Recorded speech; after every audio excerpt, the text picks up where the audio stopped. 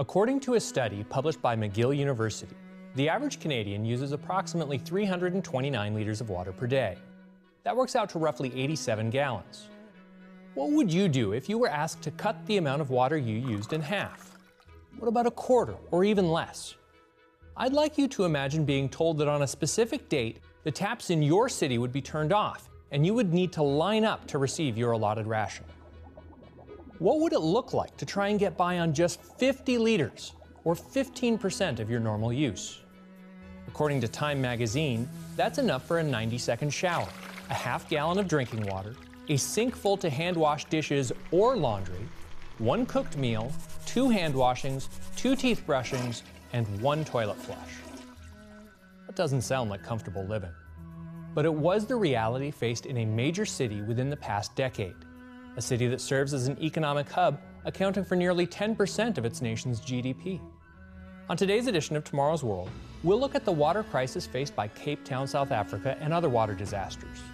We'll look at the potential for conflict over this precious resource, and we'll look to the Bible to answer this essential question: will we run out of water?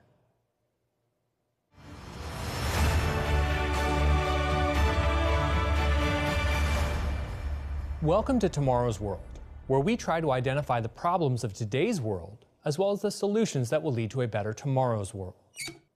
Water is a resource that we often take for granted. We simply turn a handle and out flows an endless supply of clear H2O. You may prefer to drink bottled water or run it through a filter. You no doubt turn to your source many times a day, likely without giving it a second thought. Could you imagine waking up to an announcement that your city only had 90 days worth of the precious liquid left? That's exactly what happened to residents of Cape Town. In January 2018, when officials in Cape Town announced that the city of 4 million people was 3 months away from running out of municipal water, the world was stunned. Labeled Day Zero by local officials and brought on by 3 consecutive years of anemic rainfall, April 12, 2018 was to be the date of the largest drought-induced municipal water failure in modern history. Those living in Cape Town had been asked to reduce their water usage to just over 23 gallons per person per day. It was then reduced to 13. The reservoirs did not empty in a day. Warnings were given beforehand, and opportunities to avert disaster were presented and recognized, but not prioritized. An article published on Nature.com describes how some of the early warnings were viewed. Back in 2009, the models had already flagged a need to boost Cape Town's water supplies after 2015, but officials dismissed the recommendations. Then the worst case happened, a very dry 2017.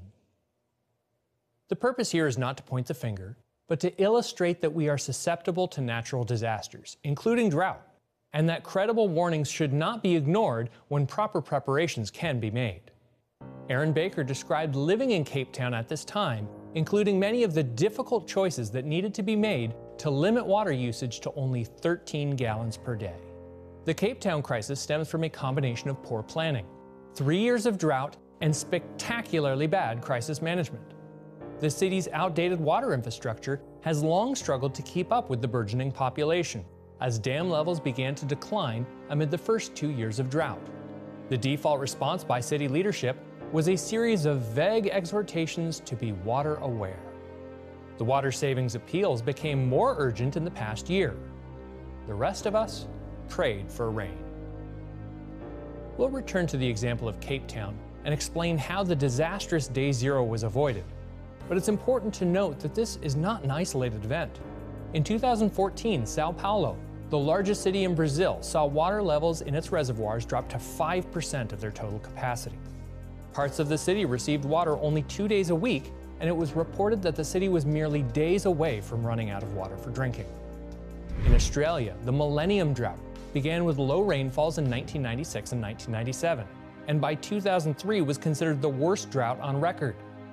Drought in the Catalonia region of Spain became so severe in 2008 that water needed to be imported by ship from France. As we've seen, the dry conditions faced in Cape Town were amplified by a failure to put the proper infrastructure in place. What about one of the richest regions in the world? where state-of-the-art reservoirs, wells, and irrigation technology help to make the most of the water on hand. Images of the Colorado River and Lake Mead serve as vivid reminders that we in the West are also at the mercy of receiving rain in due season. Nearly 3/4 of California is in either extreme or exceptional drought, considered worse than severe, according to the U.S. Drought Monitor. It's so bad that scientists say the ongoing drought in the western United States marks the region's driest 22-year stretch in more than 1,200 years. For the western states, the Colorado River serves as a life-giving source of water for one of the most fertile regions of the world. It provides drinking water, water for irrigation, and an important source of electricity. Yet even with heavy rain and snow in recent months, it's on the brink of disaster. Lake Powell, the nation's second-largest reservoir, and one that provides water and power to millions of people in Southern California, has reached its lowest levels since its first filling in the 1960s. Its companion reservoir, Lake Mead, is at levels almost as low. Together, these reservoirs, fed by the mighty Colorado River, provide the water 40 million Americans depend on. In the year 2000, the two reservoirs were 95% full. They're roughly 25% full now. The effects are already being felt as farmland is being left unused. Max Gomberg, formerly of the California State Water Resources Control Board, stated, "One of the things that is increasingly clear to people who follow this stuff is that sooner or later, and probably sooner, right? A lot of this AG, or agricultural land, right now is going to be unviable. It won't have water." Already hundreds of thousands of acres of farmland have been left unused without the water supply to make it profitable. If this drought continues, it will affect not only the Southwest, but also many who depend on food grown in this region. We've looked at two instances of water shortages, or potential water shortages, affecting two very different parts of the world. Water is one of our most basic needs. It can be a destructive force through flooding or tsunamis, or when it's lacking can have unimaginable repercussions. It's humbling to realize just how many regions of the world are at the mercy of regular rain. Droughts, floods, and other disasters are often called acts of God. In part, this is to show our helplessness against them. Yet that term is very instructive. In the next portion of our program, we'll discuss man's ability to create disaster, as well as the potential for war over this precious resource. We've been discussing the vital importance of water, looking at two crises that have erupted due to lack of rainfall. I'd like to look at one more water crisis, one that has been developing for decades. Unlike the previous examples in South Africa and the western United States, this is not the result of a lack of rain. It's an entirely man-made disaster. An article in the Washington Post describes its magnitude. It is often cited as the worst man-made ecological catastrophe in history. This crisis was created entirely by poor decision-making. At the height of the Cold War, the Soviet Union needed a source of cotton and chose Central Asia to become its cotton supplier. Though cotton had been grown in Central Asia before, the scale and intensity of the Soviet plans were unique, and the Aral Sea's feeder rivers, Syr and Amu Darya, were harnessed to provide the vast amounts of water needed to float this project. But the Aral Sea paid the price for this success. As its volume precipitously dropped, the Aral's water turned toxic for fish and wildlife, not to mention human populations that depended on them. You may have seen images of large fishing vessels that once sailed the Aral Sea that are now marooned in the desert, miles from the ever-retreating coastline. You may not realize that beyond just a lack of water for irrigation and drinking, the newly exposed seabed also had catastrophic impact on the health of those in the region. Health hazards emerged as water levels dropped and portions of the seabed became visible to the naked eye. The winds blew across the seabed, producing dust storms that engulfed the area. Toxic dust particles contaminated with salts, fertilizers, and pesticides were everywhere. Many people in the region experienced serious health problems, respiratory infections, breathing problems, throat cancers, kidney diseases, and even anemia. The infant mortality rate in the region is still one of the highest in the world. The danger of water shortage is not limited to thirst, hunger, and disease. With the value of water and the importance of maintaining a regular supply, It should not come as a surprise when nations signal a willingness to intervene with force when they feel their water supply is threatened. One of the contributing factors to the crisis in Cape Town was the explosive growth in population. Many of the regions with vast growing populations are regions where infrastructure development is struggling to maintain pace with population growth. They also happen to be some of the regions most susceptible to water shortage. The potential for conflict is high. Take, for example, the Middle East. The Arab region in West Asia and North Africa could become the most water-scarce area in the world. Demand is rising, driven by the region's rapidly growing population, which totaled 400 million in 2016 and is projected to reach 670 million by 2050. Its many political crises are fueled by the region's unresolved water disputes. The building of the Grand Ethiopian Renaissance Dam in particular has caused immense tension with Sudan and Egypt, nations heavily dependent on the Nile. Throughout history, Egypt and the Nile have been nearly synonymous. It's important to remember that Egypt is the last nation through which the mighty Nile flows. It depends on enough water being left after the other nations have taken their fill.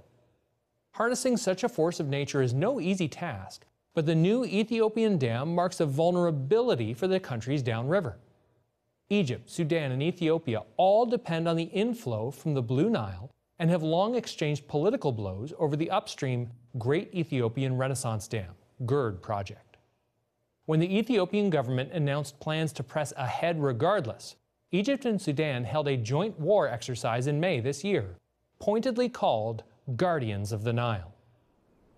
Other sources indicate that the process of filling the giant dam could reduce the water supply to Egypt by more than 1/3, devastating cropland and Egypt's economy, potentially resulting in another refugee crisis. How would Europe react to another wave of refugees from the region following the recent migrant crisis? Reuters reported on the recent increase in conflicts caused by water scarcity as calculated by the Pacific Institute. Globally, the number of conflicts related to water scarcity has risen from roughly 16 in the 1990s to about 73 in the past 5 years. Technology has greatly increased our capacity to divert water flows and harness its incredible potential for producing electricity as well as maintaining vast reservoirs. This increases political uncertainty. No nation wants to be at the mercy of another who can turn the tap and significantly reduce their water supply. When rain falls with regularity, tensions ease. When rain ceases, tensions rise. It is no wonder that many of the promises described in the Bible to the nation of Israel were related to receiving adequate rainfall. At a time when much of the world is increasingly at the mercy of such acts of God, it seems appropriate to see what He inspired to be written on the subject. It has a lot to say about water, its source, its importance, and many predictions which will continue to impact the world in the years ahead. Before entering the Promised Land, Moses was inspired to outline for the wandering nation the results of their willingness to either follow or disregard the instructions decreed by the God who had just rescued them from Egypt. And all these blessings shall come upon you and overtake you, because you obey the voice of the Lord your God. The Lord will open to you His good treasure, the heavens, to give the rain to your land in its season, and to bless all the work of your hand. As we've seen on today's program, rain in due season is one of the most significant blessings a nation could ask for. The same chapter also includes a description of the consequences of failing to respond positively to God's instruction. And your heavens, which are over your head, shall be bronze, and the earth which is under you shall be iron. The Lord will change the rain of your land to powder and dust. From the heaven it shall come down on you until you are destroyed. One can't help but recall the description we read of dust storms resultant from the catastrophe at the Aral Sea. Throughout the Bible, God has used the weather, droughts in particular, to get the attention of the people. In the last portion of our program, we'll continue looking through the Bible to see prophecies indicating that God will again turn to drought in order to get the attention of a people who has forgotten Him. I'd like to again encourage you to take the time to order today's featured offer, Acts of God, Why Natural Disasters. This booklet will be sent to you free of charge. Welcome back. On today's program, we have seen the crisis that can arise when water becomes scarce, including several recent examples. and the potential for war over water rights. We also just looked at a few passages of Scripture which describe rain in due season as a blessing from God, and that at times He withholds rain from regions which reject Him and His ways. This is a point that could lead to some confusion, so let me take a few moments to explain and also review some scriptures which show the biblical concept in action. How does this fit, for example, for a nation that has never in its history been a quote-unquote Christian nation? Did those nations never receive rain? The peoples who lived in the area we now call Israel prior to the Exodus were described as committing all kinds of abominations in defiance of God. Are we to believe that they never received a drop of rain? Of course not. They couldn't have survived for any period of time if that were the case. During the Sermon on the Mount, Jesus took time to instruct His followers that they had a responsibility to care for those who would otherwise be considered an enemy.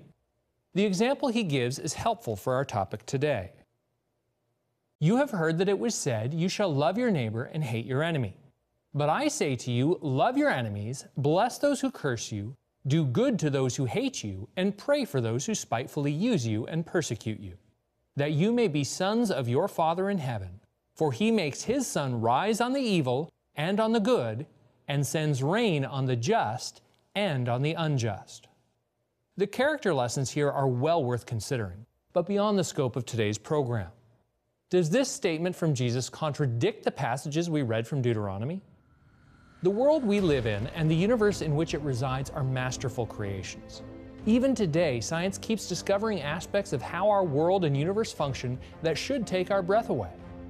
The environment and systems in place which cause water to evaporate from one location, collect in the clouds, and travel to another region before pouring down as rain are astonishing. The fact that these systems are so finely tuned that they don't require constant maintenance and reconfiguring from God is remarkable.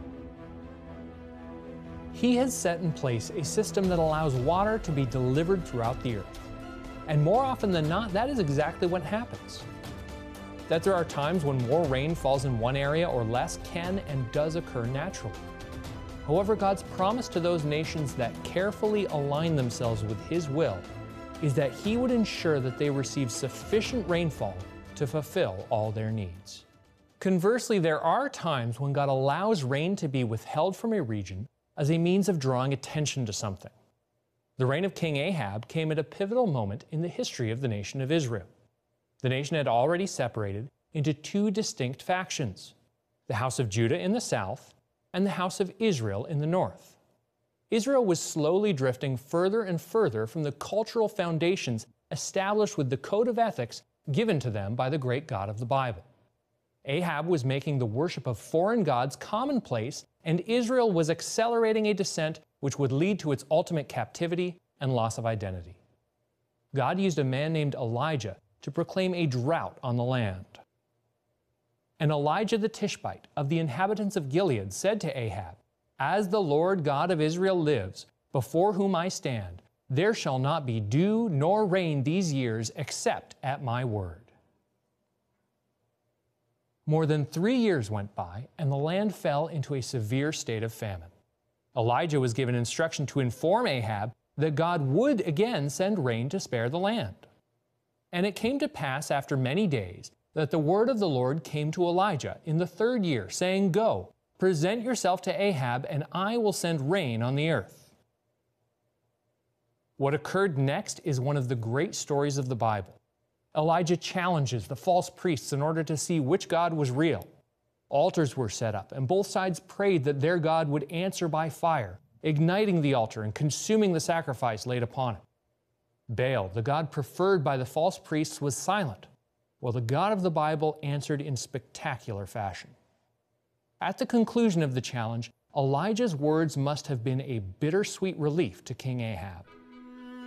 Then Elijah said to Ahab, "Go up, eat and drink, for there is the sound of abundance of rain." God used the rain to draw the attention of the king and to make clear that He is the only true God. Israel still continued on its course and ended up in captivity.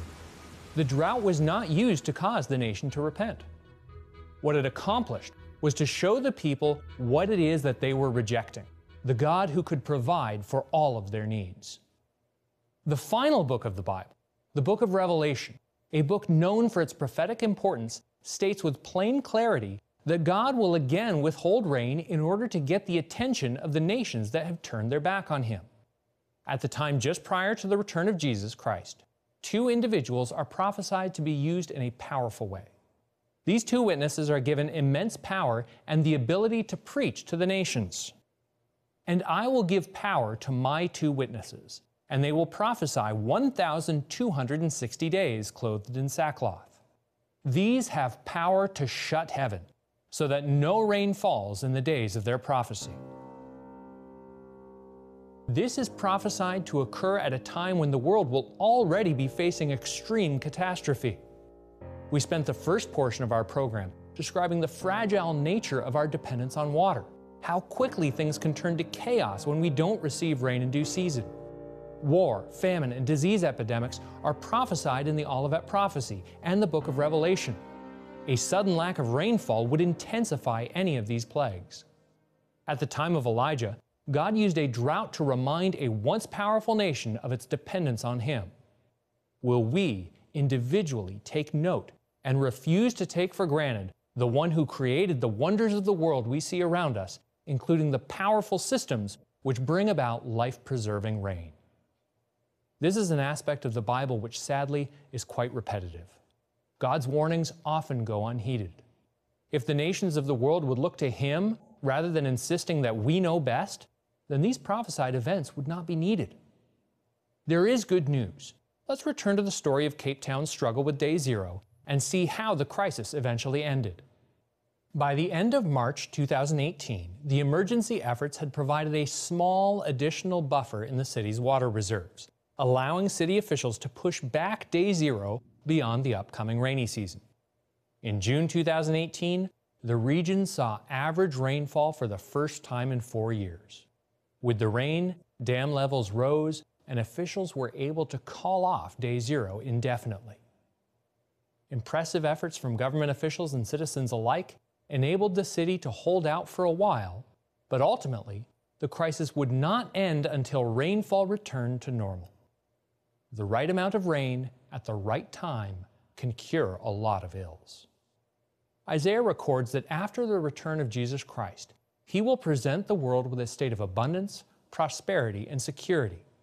One of the methods He will use to accomplish this and to repair physical damage that had been occurred will be through the precious gift of clean water. The wilderness and the wasteland shall be glad for them, and the desert shall rejoice and blossom as the rose. For waters shall burst forth in the wilderness and streams in the desert. The parched ground shall become a pool, and the thirsty land springs of water. In the habitation of jackals, where each lay, there shall be grass with reeds and rushes. One more prophecy, this from the book of Ezekiel, tells of a miraculous source of water which will be available to the nations after the return of Christ. Then He brought me back to the door of the temple, and there was water flowing from under the threshold of the temple towards the east. This water flows toward the eastern region, goes down into the valley, and enters the sea. When it reaches the sea, its waters are healed. And it shall be that every living thing that moves wherever the river goes will live. There will be a very great multitude of fish, because these waters go there. For they will be healed, and everything will live wherever the river goes. The right amount of water has the ability to drastically improve living conditions in an area within a very short time span. It's one of our most precious resources. When it becomes scarce due to misuse, poor planning, or by drought, its impact cannot be understated. Water is a resource many nations are prepared to go to war over if that's what they feel is required. Its importance will come into even greater focus as the world enters turbulent times ahead. As we saw, drought is one of the tools that God will occasionally use in order to remind nations that despite our advancements in technology, despite our abilities to send rockets into space or explore the bottoms of the oceans, we are still dependent on the glorious blessing of receiving rain in due season. I hope that you'll take a moment to order a free copy of Acts of God, Why Natural Disasters. This booklet helps to make sense of some of the disasters we see occur in the world around us, including the effects of large-scale droughts. Will we run out of drinking water? Bible prophecy describes a time when that will be a reality for some, but it will be short-lived and will be followed by a time of incomprehensible abundance. This clear and straightforward resource will help you understand this vital truth straight from the pages of the Bible. Call now or go to twtv.org/disasters. Be sure to tune in every week. Gerald Weston, Stuart Vahavich, and I will continue to discuss the important events going on today and what they mean for you. We'll continue to highlight the incredible hope for your future, the hope found in tomorrow's world. We really hope that you found this video helpful. If you did, be sure to click like, and that's the best way that you can help others to see this video as well. If you'd like to receive more from Tomorrow's World, be sure to hit subscribe and the notification bell to receive updates whenever we post a new video.